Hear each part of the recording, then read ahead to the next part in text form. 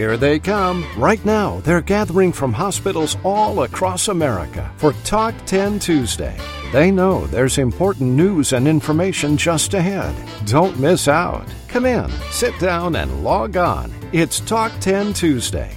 Here now is the publisher of ICD-10 Monitor, Chuck Buck. Thank you, Clark Anthony. Hello, everyone, and welcome to the 356th edition of Talk 10 Tuesday, and brought to you today by the American Health Information Management Association. We know them as a HIMSS. And joining me this morning is my guest co-host, Holly Louie. Holly is the past president of the Healthcare Business and Management Association. And good morning, Holly. Thanks very much for sitting in this morning for Dr. Erica Reamer. Thank you. Good morning, Chuck. Hello, everyone. Our lead story this morning is about distinguishing new patients from established patients. Now, as a compliance officer, you're probably very much aware of this issue. Absolutely, Chuck, and it can be surprisingly confusing upon occasion. Just one of the many E&M things coming down the pike.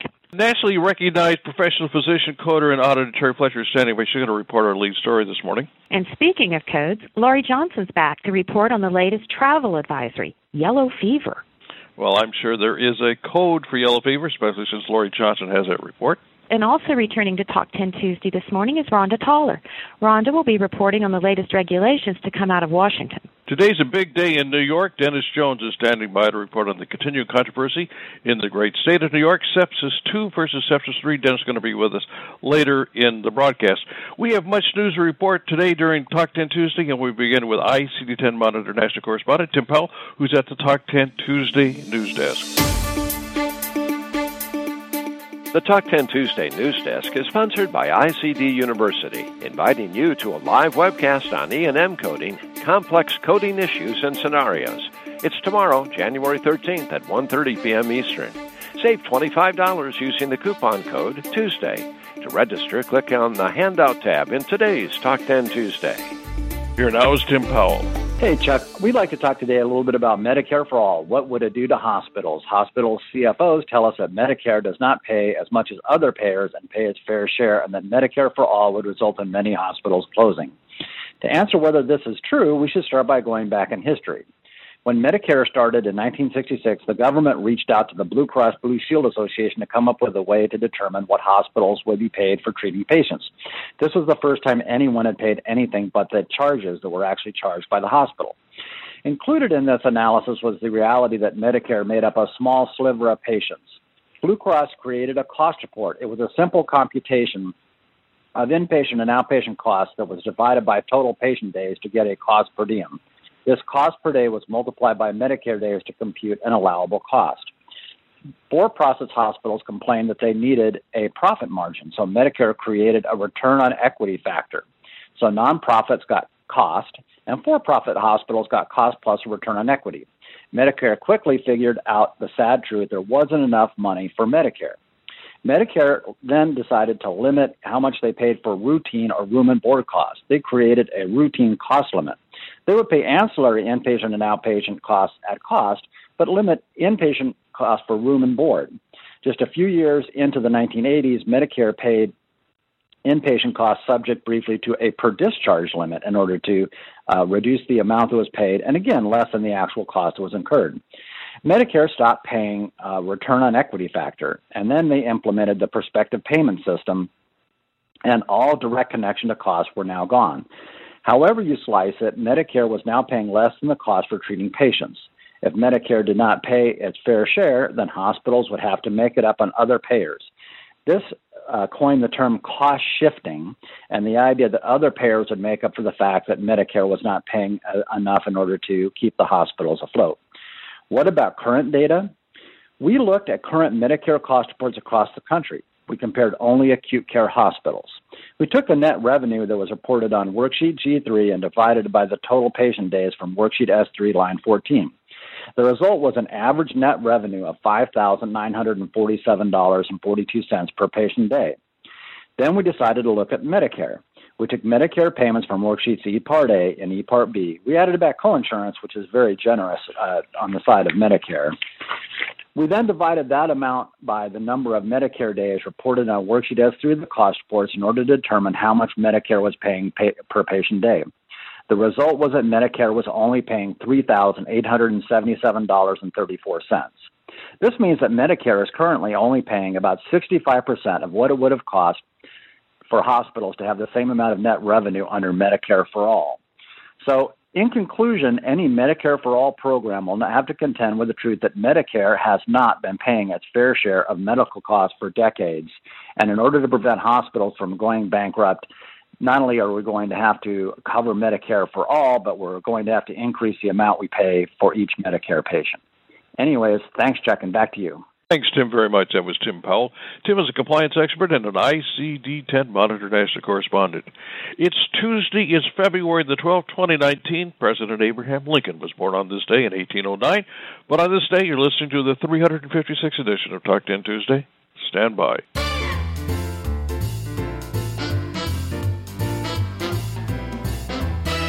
Here's an important money-saving announcement from the American Health Information Management Association, HIMSS. Listen closely. Are you looking for a reliable solution to answer your toughest coding questions? You need a HIMSS code check service. Unlike any other service, a HIMSS code check is unique in its ability to combine ICD-10-CM, ICD-10-PCS, CPT, and HCPCS classification systems into a single solution with one business day turnaround, providing the industry with one location for expert coding support. Control access for staff members, build a library of solutions, share answers, upload supporting documentation, gain insight into knowledge gaps, and more. Learn how a HIMSS code check can benefit your organization at ahima.org/codecheck and try it for as little as $55. Now's the time for Dateline Washington, featuring Talk 10 Tuesday legislative analyst Rhonda Taller. Good morning, Rhonda.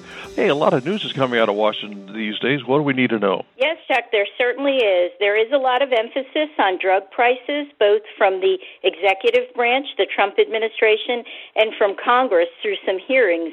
In the fall of 2018, a proposed rule came out asking for comments on posting list prices for drugs over $35 per month for those direct-to-consumer ads on TV.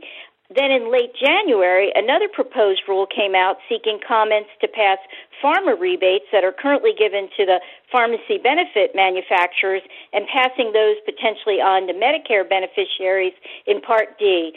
In a recent speech by Secretary Azar of Health and Human Services, he cited the potential for $29 billion in rebates that could be passed on to patients in Part D if this rule went into effect as of January 2020. Recently, there were hearings on drug prices in the Congress, both on the House side by House Oversight Chair Elijah Cummings out of Maryland, and also on the Senate side by the Senate Finance Chair Senator Grassley. They both focused on the high cost of insulin to patients and high prices, drug prices overall, and you'll be hearing a lot more, I think, on that topic in the days to come. The administration is also signaling that they believe new payment models will be coming out this year from the Center for Medicare and Medicaid Innovation. Another focus area is on price transparency. Not too long ago, on the Hospital Compare website, hospital charge master list prices were posted. I think you'll see more focus on price transparency moving forward. I want to also mention, very important, that the Healthcare Information Management Systems Society has their annual meeting going on in Florida, and it was the perfect opportunity for the Center for Medicare and Medicaid Services and the Office of the National Coordinator for Health Information Technology to release proposed rules. CMS has a interoperability and patient access proposed rule, and ONC put out a rule specifically related to exceptions for the information blocking provisions. There are both fact sheets as well as the rules are on display. I believe the CMS rule is over 900 pages. I think you will also see within the CMS rule some requests for information. That's something the current administration has been doing. They've been embedding this into existing rules. And the rule on the CMS side has a number of things in there, things like health information exchange and care coordination across different payers for diagnostic procedure tests and providers seen, care coordination through the use of the Trusted Exchange Network, information where frequency of federal-state data exchanges for dual eligibles, that's Medicare and Medicaid recipients, going from a monthly to a daily exchange, and much more. So I will leave it there and toss it back to Holly. Thank you so much, Rhonda. That was Talk 10 Tuesday legislative analyst Rhonda Taller. Rhonda is a member of the HIMSS Professional Development Committee. Chuck, back to you. Thanks, Holly, very much. And Rhonda, thank you so much for that report. Here now with the latest travel advisory about yellow fever is Laurie Johnson. Laurie has a Talk 10 Tuesday coding report. So, Laurie, there is a code for yellow fever? There is. Last week we talked about cold weather diagnosis, and this week we'll talk about a public health concern that is based in warm weather. Washington, D.C. did issue a note about yellow fever in January 2019. The concern was about anyone traveling to South American countries of Bolivia, Brazil, Colombia, Ecuador, French Guiana, Suriname, and Peru. Worldwide, yellow fever is a risk in 44 countries. This public health concern is an acute hemorrhagic fever, and it's viral. The mosquito transmits the disease. This is a serious disease that has 3 stages. Stage 1 is a headache, fever, joint aches, anorexia, vomiting, and jaundice, which lasts from 3 to 6 days. Stage 2, the patient's symptoms will lessen, so you think that you have gotten over it. But in stage 3, organ dysfunction sets in, and the organ dysfunction affects the heart, the liver, and the kidneys, and this is when internal bleeding would start. Patients can die from this disease.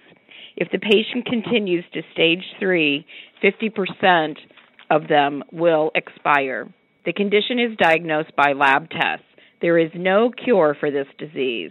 After a patient contracts it, the symptoms are treated. The treatments include blood transfusions, hydrations, and dialysis. This condition is easily prevented with a vaccination.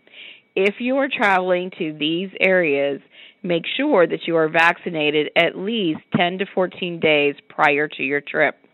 Now to the coding part. Unspecified yellow fever, A95.9, but it can be further described as jungle or sylvatic, which is A95.0, or urban, which is A95.1. If you're presenting for your vaccination, then that would get code Z23, which is encounter for immunization. Just on another side, with regards to Coordination and Maintenance Committee meeting, which is scheduled for March 5th and 6th of this year, if you are planning on attending in person, you must register by February 23rd, 2019. This is earlier than we've had to register before. The meeting is scheduled to be held at the CMS headquarters, which is 7500 Security Boulevard, Baltimore, Maryland. Back to you, Holly. Thank you so much, Laurie, for that interesting report. That was nationally recognized coding authority Laurie Johnson. Laurie is a senior healthcare consultant for Revenue Cycle Solutions, LLC. Thank you, Holly, and thank you very much, Laurie. And you can read Laurie's reporting on this subject in today's ICD-10 Monitor.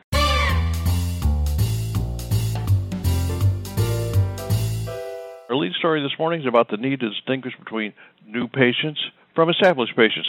Here to report on why this is important is nationally recognized professional physician coder and auditor, Terry Fletcher. Good morning, Terry. Welcome to the program. Thank you, Chuck. Good morning, everyone. So as a consultant, I get asked a question a lot that you would think would have a very simple black and white answer. But in healthcare and the ever-evolving definitions and interpretations of the written rules, it seems like the simpler the question, the harder it can be to answer. So when we ask the question, is this a new or established patient, there's actually more than one answer to that question. The CPT book in their opening pages to the E&M services even tries to answer the question, but in doing so, they've added language that even asks more questions, not only to the provider, but to the patient. So traditionally, we know that a new patient is one who has not seen a physician or a physician of the same specialty within the same group within the past 3 years. But CPT and even Medicare decided to make the question even more confusing by adding questions like, is it the exact same specialty, the exact same subspecialty? And if we're asking this question to the patient, at some point the patient's going to look at the physician and think, Don't you know? Because I haven't seen you before. But not so fast. I wouldn't necessarily be a new patient. But think of this. So if you're a cardiology practice and one of your general cardiologists saw your patients for chest pain and shortness of breath in the hospital, then they came back to the practice within the same year and saw another cardiologist in your practice who also happens to perform maybe peripheral non-coronary procedures, but is still a general cardiologist. Is this new or established to that physician? Now, that is established because there's no clear designated subspecialty, and the patient was seen with the practice within the past 3 years, and it doesn't matter where they were seen. But what if the patient came back to the practice within that year to see your electrophysiologist, or what we call EP physician, for an arrhythmia? Well, this is a subspecialty and even has its own taxonomy code with Medicare, meaning a special provider designate with Medicare. So this would be a new patient visit. But the patient just thinks they saw a cardiologist and they're not aware of the different subspecialties. So that's why you really need to be on top of it. I think my favorite question is when it comes to orthopedics. When a patient is seen by a general orthopod that is referred to the spine physician, well, this is a subspecialty that doesn't have a special taxonomy code, but that doesn't mean that there isn't an option for a new patient visit. The thing you want to ask yourself when you're actually looking at new versus established patient is, was the patient transferred for care? That's a really good question, because if one physician has determined the medical necessity, or I should say the medical decision-making for a patient, and now they're transferring them for a specific procedure or a specific treatment, then it would be hard to support a new patient visit because you have to meet 3 out of 3 criteria to capture that new patient visit code. And if that medical decision is already done for you, then you would have an established patient visit code per se. But if the patient was referred for, let's say, a lumbar laminectomy in that scenario, again, you'd have a hard time supporting it. But what if the patient was just referred for an evaluation of their back pain and that second physician had to determine what the patient needed? Then you may have an argument for a new patient. And then the next question to consider was there face-to-face services prior to the patient being seen by the second physician? So let's say there was an EKG read for a patient seen in the hospital, but was never seen by an actual physician. Then they came into your practice a week later and saw the physician who did the EKG read. Is that new or established? Well, it would continue to be a new patient because there was not a face-to-face encounter on a prior occasion. So remember your definition, and that talks about solely for the purposes of distinguishing between new and established patients. Professional services are those face-to-face services rendered by physicians or other qualified healthcare professionals who can report the E&M services using a specific code. And a new patient is one who has not received any of these professional services within the last 3 years. Also, an established patient is one who has received these services. And remember that when advanced practice nurses or PAs are working with physicians, they are also considered as working in the exact same specialty and subspecialty as the physician. The reasons for learning to distinguish between new and established patients, apart from coding guidelines, is that it enables you to be reimbursed for the additional work that a new patient visit warrants. So we can argue in some cases, not distinguishing from new patients from established can amount to shortchanging yourself.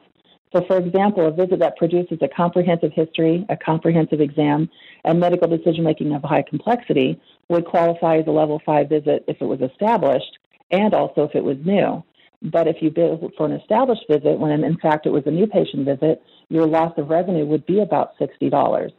So not only that, Medicare is now reimbursing for virtual visit check-ins, and they use a HCPCS code G2012 for an established patient visit only, meaning that a physician or mid-level can take a call from a patient who is established to the practice and determine if they need to come in or not, or treat them over what they call communication technology, phone call or video. If they need to come in for an appointment, you do not charge for it. If you can take care of it over the phone, it was not related to a recent visit within the past 7 days, or leading to an E&M service or a procedure in the next 24 hours, or soonest available appointment, then you can charge for it. But again, this is to be for a known established patient visit.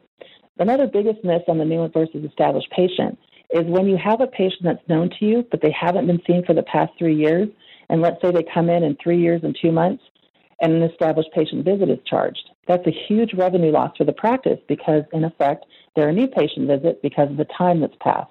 So to make sure your E&M services are maximized for their reimbursement and you're coding correctly, think about this question once again. Is this new or established patient? Holly, back to you. Thank you so much, Terry. That was Terry Fletcher. Terry is a nationally recognized professional physician coder and auditor. Back to you, Chuck. Thanks, Holly, very much. And Terry Fletcher, thank you for an excellent report. You can read Terry's reporting on this very important topic in today's ICD-10 Monitor. Now, today's a big day in New York. Dennis Jones is here to report on the continuing controversy in the great state of New York, Sepsis 2 versus Sepsis 3. Good morning, Dennis. It is a big day, huh? This was to be an important day in terms of legislating the use of Sepsis 3 criteria by insurance companies here in New York State. But as luck would have it, it is forecast to be the first snowy and stormy day of the year, at least here in the New York metro area. I've been trying to get confirmation that although all of our kids are home from school watching the Grammy highlights, our hospital associations and lawmakers are hashing out the meaning and application of sepsis criteria in the Empire State. Both the Greater New York Hospital Association and the Hospital Association of New York State were to meet with the New York Department of Health and the Department of Financial Services today to discuss health plans' continued use of the Sepsis 3 definition when reviewing claims. As I reported here 3 weeks ago, these New York hospital associations were successful in convincing United Healthcare that it could not use the Sepsis 3 criteria as it had announced in its October 2018 provider bulletin in the New York State, because the Sepsis 2 definition was included in specific language in the state's healthcare regulations. A tragic incident in 2012, which resulted in the death of a young boy, inspired New York lawmakers to require specific reporting and data collection based on Sepsis 2 criteria. New York State requires hospitals to have in place evidence-based protocols that stress the early recognition and treatment of patients with sepsis, septic shock, that are based on the generally accepted standards of care at the time. And at the time, Sepsis 2 criteria were widely accepted for the purpose of identifying and treating sepsis. After United Healthcare published its intent to use the Sepsis 3 criteria in October of 2018, the two New York Hospital Associations sent a letter to the New York Department of Health and Department of Financial Services to remind them of the obligations of the current regulations. There were two key points that Greater New York Hospital Association and Hospital Association of New York State made to the New York Department of Health and Department of Financial Services. Number one was that Sepsis 2 bases the recognition of sepsis on SIRS criteria and therefore allows clinicians to consider a sepsis diagnosis much earlier in the advancement of the disease. And point number two was that, and I quote, "We believe insurers that are adopting the Sepsis 3 definition are doing so not for the purpose of improving the quality of care, but simply as a mechanism to downcode claims and reduce payments to providers." On January 3rd, United Healthcare conceded that it would not apply Sepsis 3 to New York providers until such time as New York adopts the updated criteria. So the first battle of the use of Sepsis 3 definitions is already won, and it would seem that the argument has application for all regulated insurers in the state. This excludes ERISA plans. They fall under the control of the Federal Department of Labor, not under the New York Department of Health. So it was the intent of the Greater New York Hospital Association and Hospital Association of New York State to make the same argument to the New York Department of Health and Department of Financial Services to reach the same end for all payers in New York State. My own hospital, we continue to get sepsis denials from a number of payers, both Medicaid managed care and commercial payers. But I hope to be able to share the outcome of today's Hospital Association/DOH meeting that is scheduled for later today. And I had a call from the Department of Health just telling me that the meeting is still on for this afternoon as a conference call. So this will continue. I hope to have that update later today, regardless of the horrible weather. Chuck, didn't that groundhog in Pennsylvania see his shadow? You just can't put your faith in science these days. Thanks, Dennis, very much. That was Dennis Jones. Dennis is the Administrator of Patient Financial Services at Montefiore Nyack Hospital in Nyack, New York.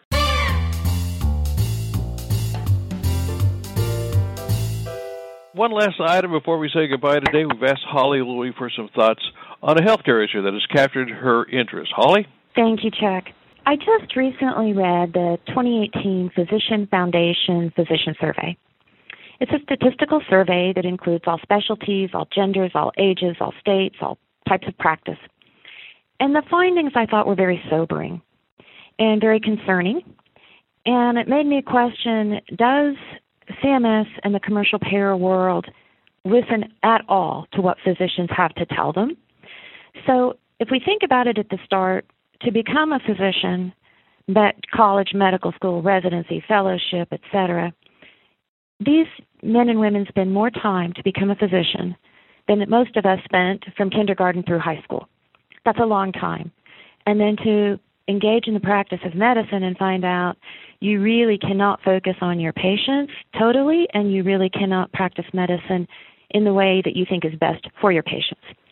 I'm just going to hit a few highlights really fast. There's a link to the article in the handouts for today, and I would encourage everyone to take a look at it. So, 55% of our nation's physicians say that they have negative morale. 78% say they have feelings of burnout. And part of that is due to increasing negative relations with hospitals that employ them. 80% say that they are at full capacity or already overextended.